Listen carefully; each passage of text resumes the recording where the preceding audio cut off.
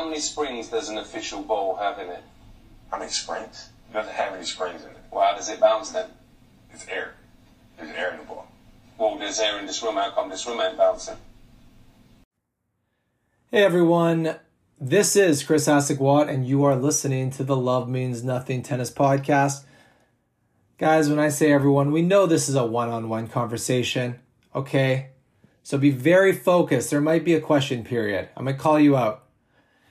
Anyway, I'm very happy right now, guys. Maybe you can hear it in my voice. I am on cloud 9 right now, and it's because I have a new crush. I'm in love with a female on the WTA on the tour. A very unlikely person. You may not expect it. She's the type of person that gets ridiculed by the likes of Pam Shriver, Renee Stubbs, and Chrissy Evert. They're haters. She doesn't care what she wears on the court. She's willing to wear ruffled shoulders on her tennis dresses, even though she gets made fun of, but she brings them back. She doesn't care. She won't skip a meal, that's for sure, even if it means showing up on court 20 pounds overweight. And best of all, she does not trust Hawkeye. She is certain that her eyes are better than Hawkeye's, and she will dispute every single call, even if the camera shows it with a photo image to back it up as a different call than she believes. Her name is no other than Jelena Ostapenko. Okay, and the reason I like her so much, beyond what I've just said, is because she says exactly what she thinks. She just won her first match on a grass court tournament that the women are playing. Don't know which one. Don't really care. But the post-game interview on court was amazing. Let's have a listen. 5-1 up. What happened? She's rolling her eyes. So cute. The biggest opponent to me was myself, because I played really well until 6-2-5-1. She didn't really do anything. She didn't change anything until that score. Then I started to fight against myself. I started to miss some balls, but I'm glad I won because, my level is way better than her today, and I showed it. Yes, you did, Jelena. Yes, you did. She doesn't mince words, everyone. We need more of that. Most of the post-game interviews or press conferences, they basically could just be done by an AI bot, okay, where they go and take the last 50, 100 interviews that these players do. They know how they're going to answer it. Typical, boring answers, very robotic. You don't get that with Jelena, okay? It's always something new. Guys, I keep saying this is the entertainment industry. I want to be entertained, and she's entertaining. On the flip side, there are people on the WTA that won't even give post-match interviews. They find it upsetting, okay? I think you know who I'm talking about. Her initials are N-O, and her first name's Naomi, and her last name's Osaka. Okay, figure it out, who this person is. So she's too nervous to give a press conference, and she's willing to not even play like a Grand Slam like the French Open because she'd be forced into doing this. But a week later, she's comfortable posing in Sports Illustrated swimsuit edition. Come on, it doesn't add up. The hypocrisy. I can't stand hypocrisy, and I'm calling hypocrisy out when I see it.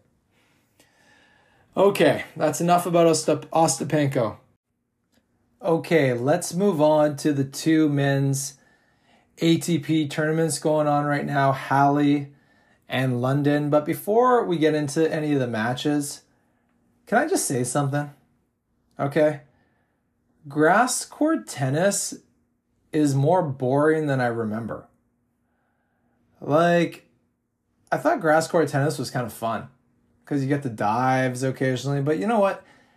The vast majority of it is just big serving, maybe a return, but most likely a miss, and then the point's over. Okay, so you get score lines like 7-6, 6-7, 7-6, and from afar you think, wow, what a great match. That must have been so fun to watch. But no, it's not fun to watch. It's just because nobody can return a freaking serve, okay? When Diego Schwartzman serves 25 aces a match, okay, you know something's going on. I made the grave mistake of turning on her catch versus Eubanks. Okay, these guys already are big servers in their own right. Okay, neither of them have any personality, at least not on court, and one of them is pigeon-toed. I think you know who I'm talking about. Anyway, I tried watching this game this match for 4 or 5 games. I was too bored to watch anymore. And this is coming from like a big tennis fan. If I was like a moderate tennis fan and I turned that on, I don't think I'd ever watch tennis again. I know that there are some epic grass court tennis matches, some of the best matches ever. You know, we can talk about Federer versus Nadal in Wimbledon Finals in 2007. But I'm talking about like 99% of grass court matches. They're pretty boring. Anyway, let's get on to the results very quickly. I don't want to dwell on it. Okay, this is just first and second round. Alcaraz, though, you know, he won in 3 tight sets against the lucky loser. So not a great player himself. Anyway, Alcaraz admitted that he's uncomfortable on grass. It feels foreign to him. He needs to get the hang of it. You know, Alcaraz is probably going to have a grass court career similar to Nadal's. Okay? He'll win 2 or 3 Wimbledon championships, in my opinion. But it's not going to happen this year. It's not going to happen next year. It probably won't happen the year after that. It's going to take him some time, but he ultimately will have success because the guy's insanely talented. I actually saw a stat that I was a little bit surprised about. Federer actually started with a record of 2 wins and 5 losses on grass. And he was able to turn it around pretty good. He was a pretty good grass court player, so anything's possible. What else happened? Nothing too interesting. I did watch a little bit of the Zverev team match. You know, 2 fairly big names dressed identical in their Adidas outfits. Like, why doesn't Adidas just give them a different color pair of shorts if they know they're going to play against each other? It's kind of stupid. I think they're even wearing the same headband, for example. Anyway, Zverev beat Thiem pretty badly. Thiem just can't come back from this wrist injury. It doesn't seem like it's a pretty debilitating injury. Okay, I don't know if there is a worse tennis injury other than maybe running into a tennis pole, breaking your neck, and becoming a quadriplegic. That doesn't help your tennis game. James Blake attempted to do that. He did break his neck, but luckily he did gain motion in both his legs and his arms. What kind of footwork do you have when you literally fall into a pole and break your neck on the tennis court? He was a top 10 player. So if someone with footwork like that can become a top 10 player, then what can you become, listener? I see number 1 in the world in your future. Anyway, Thiem and his wrist, I don't know. Oh, it sucks for him. He was on top of the world. He was playing really well.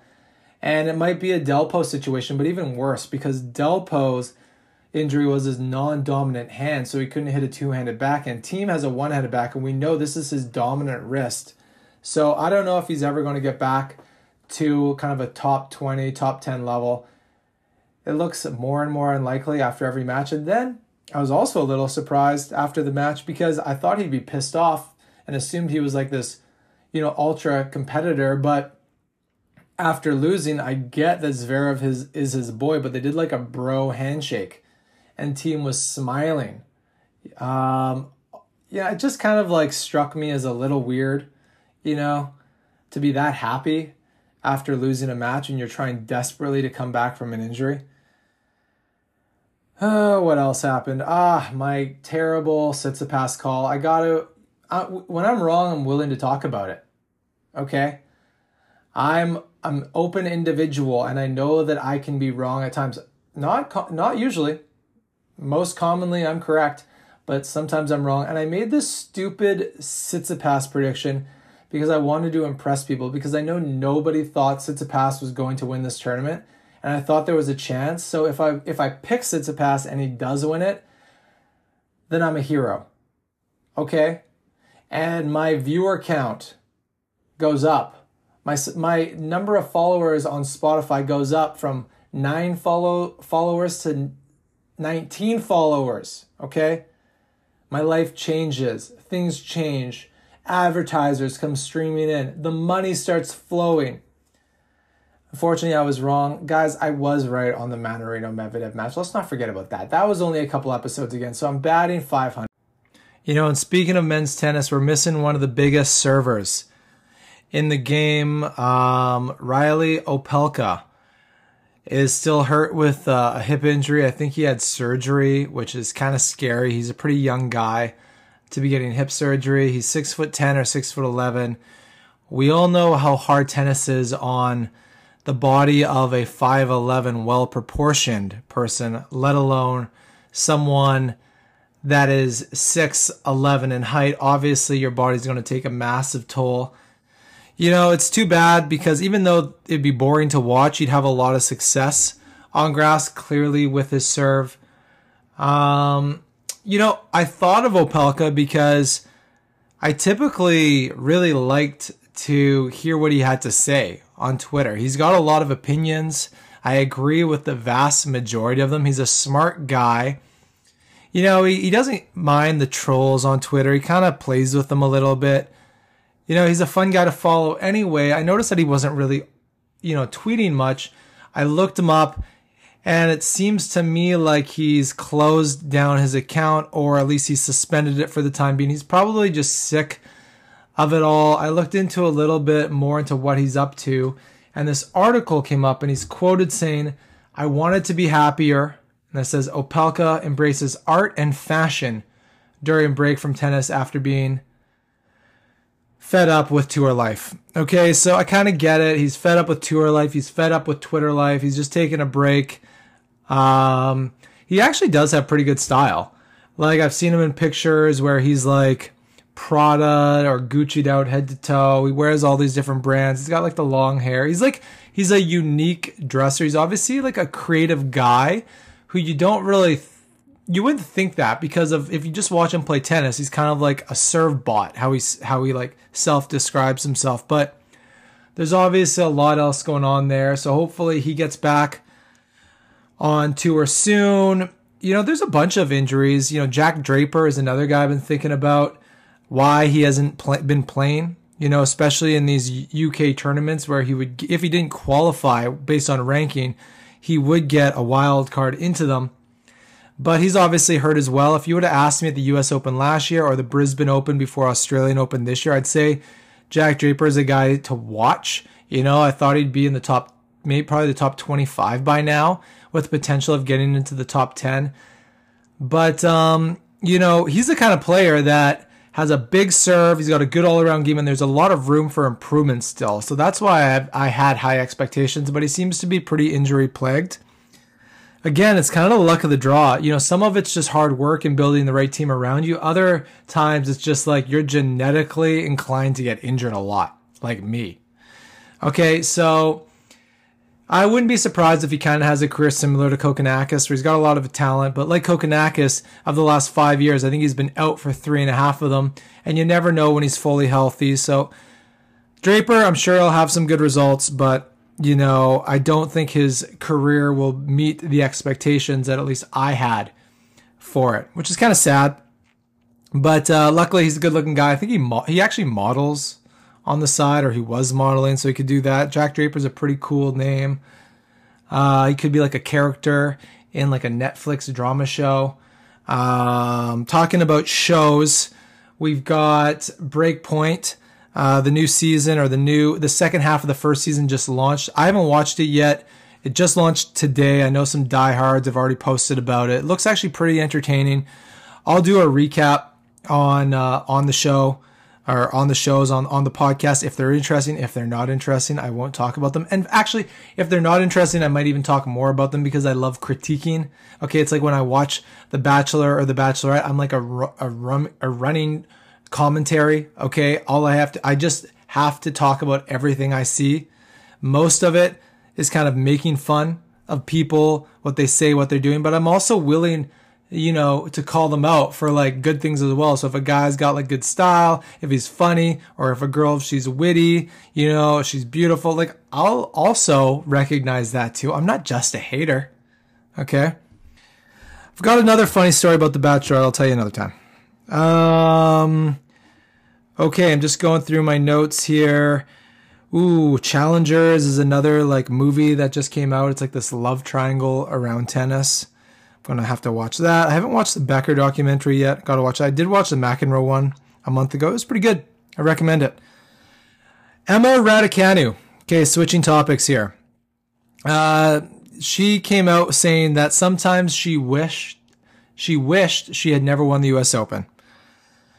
So that's kind of sad. I kind of get it. You know what I mean? She like had this like huge, fast rise to the top of tennis. She became like an instant celebrity. And since then, it's been a downward spiral for her. So from a tennis perspective, I actually think that maybe there's some truth to that. You know, sometimes winning a big tournament like this so early in your career can sometimes hurt you. Like she said sometimes, because when she thinks about it from another perspective, like the prize money, the endorsements she got, she probably became an instantaneous, not only millionaire, but worth 10, 20 million dollars, maybe more. That's when she doesn't regret winning the US Open. You know, but she also like fired her coach right after winning, which I always find weird. Like right after you have the most success in your career and you finally reach new peaks, like you fire your coach. It just seems stupid to me, okay? It'd be like Nadal firing his Uncle Tony after winning his first French Open. Another person that did that was Eugenie Bouchard in 2014. If you recall, she made like 3 Grand Slam semifinals, including the Wimbledon final, okay? She had like this like crazy good year in tennis. And then right after, you know, getting to the semifinals of the US Open or something like that, she goes and fires her coach, Nick Saviano, who's like a well-respected coach. Okay? So I don't get it.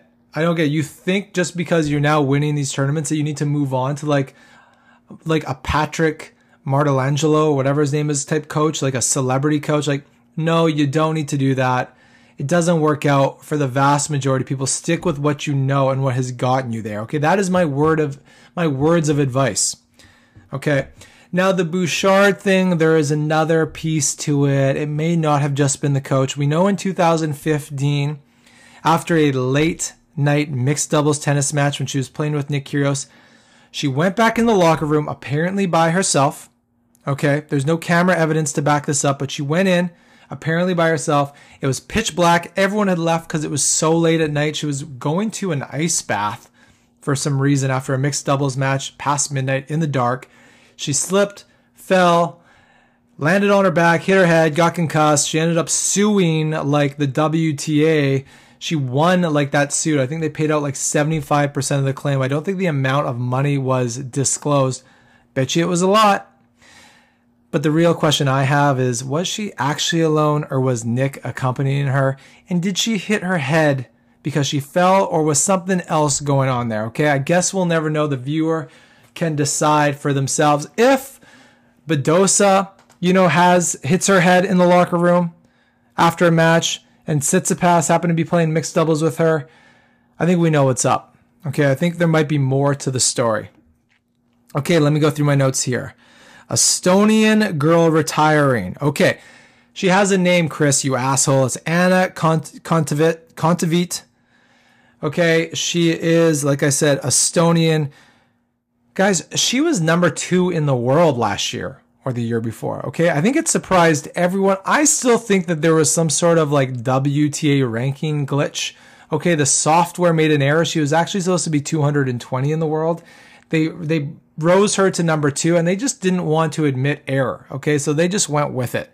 Because I don't remember Anna ever really doing much or winning many tournaments. I don't know how she got to number 2 in the world, but let's just say she did fairly, okay? It's pretty sad because she did play, Serena in the US Open last year. Serena was like a farewell match. Nobody expected her to win. She's against the number 2 player. And she was like, Serena was going in as the favorite because nobody had any expectations for Kontaveit. So not the best number 2 out there, but regardless, she's number 32 in the world now. She's only 27. And she's officially retiring from tennis because she has a disc degenerative issue or a disc slip in her lower back. That really sucks. I've dealt with back injuries myself, and they suck so badly, and it takes so much work to fix them. I didn't go the surgery option. There's always that route. It's usually not recommended. Anyway, I'm a little surprised because you are 27. You're making an amazing living doing this. Like, what is the rush in announcing your retirement? Like, just take a year for yourself. Take 2 years. Like, get a team around you. Like, train, work hard, recoup your injury, try to strengthen it, and see if you can make a comeback.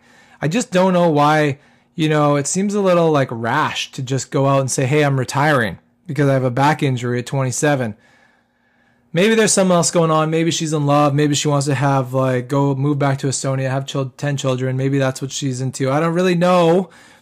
But, yeah, just seems like she's rushing it. Anyway, I want to ask her. I'm going to have her on my podcast and ask her when all this hype dies down around her in a month from now. Everyone's talking about her now, but in a month from now when nobody's calling her, I'm going to reach out. I'm going to lie to her. I'm going to say this is a very popular podcast.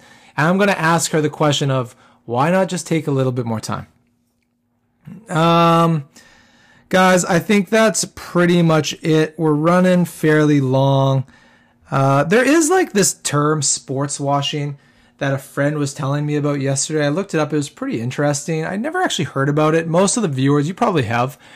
It's when a country or an individual or a group, they basically go and, they, in attempt to improve their reputation, okay, they go and host sporting events, international sporting events, and they think putting on this event will help improve their reputation of human rights issues, for example. Okay, so you could say maybe in Qatar hosting the World Cup, that was a bit of sports washing. I don't know. Qatar seems like a pretty good country to me. Okay, Saudi Arabia, yeah, there's some pretty significant human rights issues there, but they signed Ronaldo, so they must be all good. They started Live and partnered with Mickelson and the Shark Norman, so they must be pretty good. Anyway, Russia, remember Sochi Olympics? Russia's not exactly an international sweetheart these days. Kind of a cool term, kind of interesting. Don't really know why I'm talking about it, but I am. Okay, this is my podcast. I get to choose what to talk about. And then I kind of wanted to talk about sports betting, okay, especially tennis betting. I got to get into that. Okay, most people want to move away from their gambling addiction because it's torn their family apart. It's resulted in bankruptcy and divorce, etc. Not me. I want to get into it. I'm not ever going to bet on Tsitsipas after his loss, but this is something I got to do. If I would have picked Manarino and I would have bet on it against Medvedev, I would have been rich. Okay, what were the odds on that? Anyway, I want to do a whole episode, okay, on tennis sports betting because it's actually really interesting. It's one of the most popular sports to bet on because there's so many matches in a tournament and so many different things to bet on, whether it's sets, points, etc., etc. So we'll get into that. But anyway, guys, I'm losing my voice here. This has been fun. Thank you so much for listening. I am Chris Hasek-Watt. Feel free to subscribe to the podcast. It always helps with distribution, and distribution is key, everybody. That's what they tell me. My Twitter handle is Chris Hasek-Watt. Thanks again for listening. Bye-bye.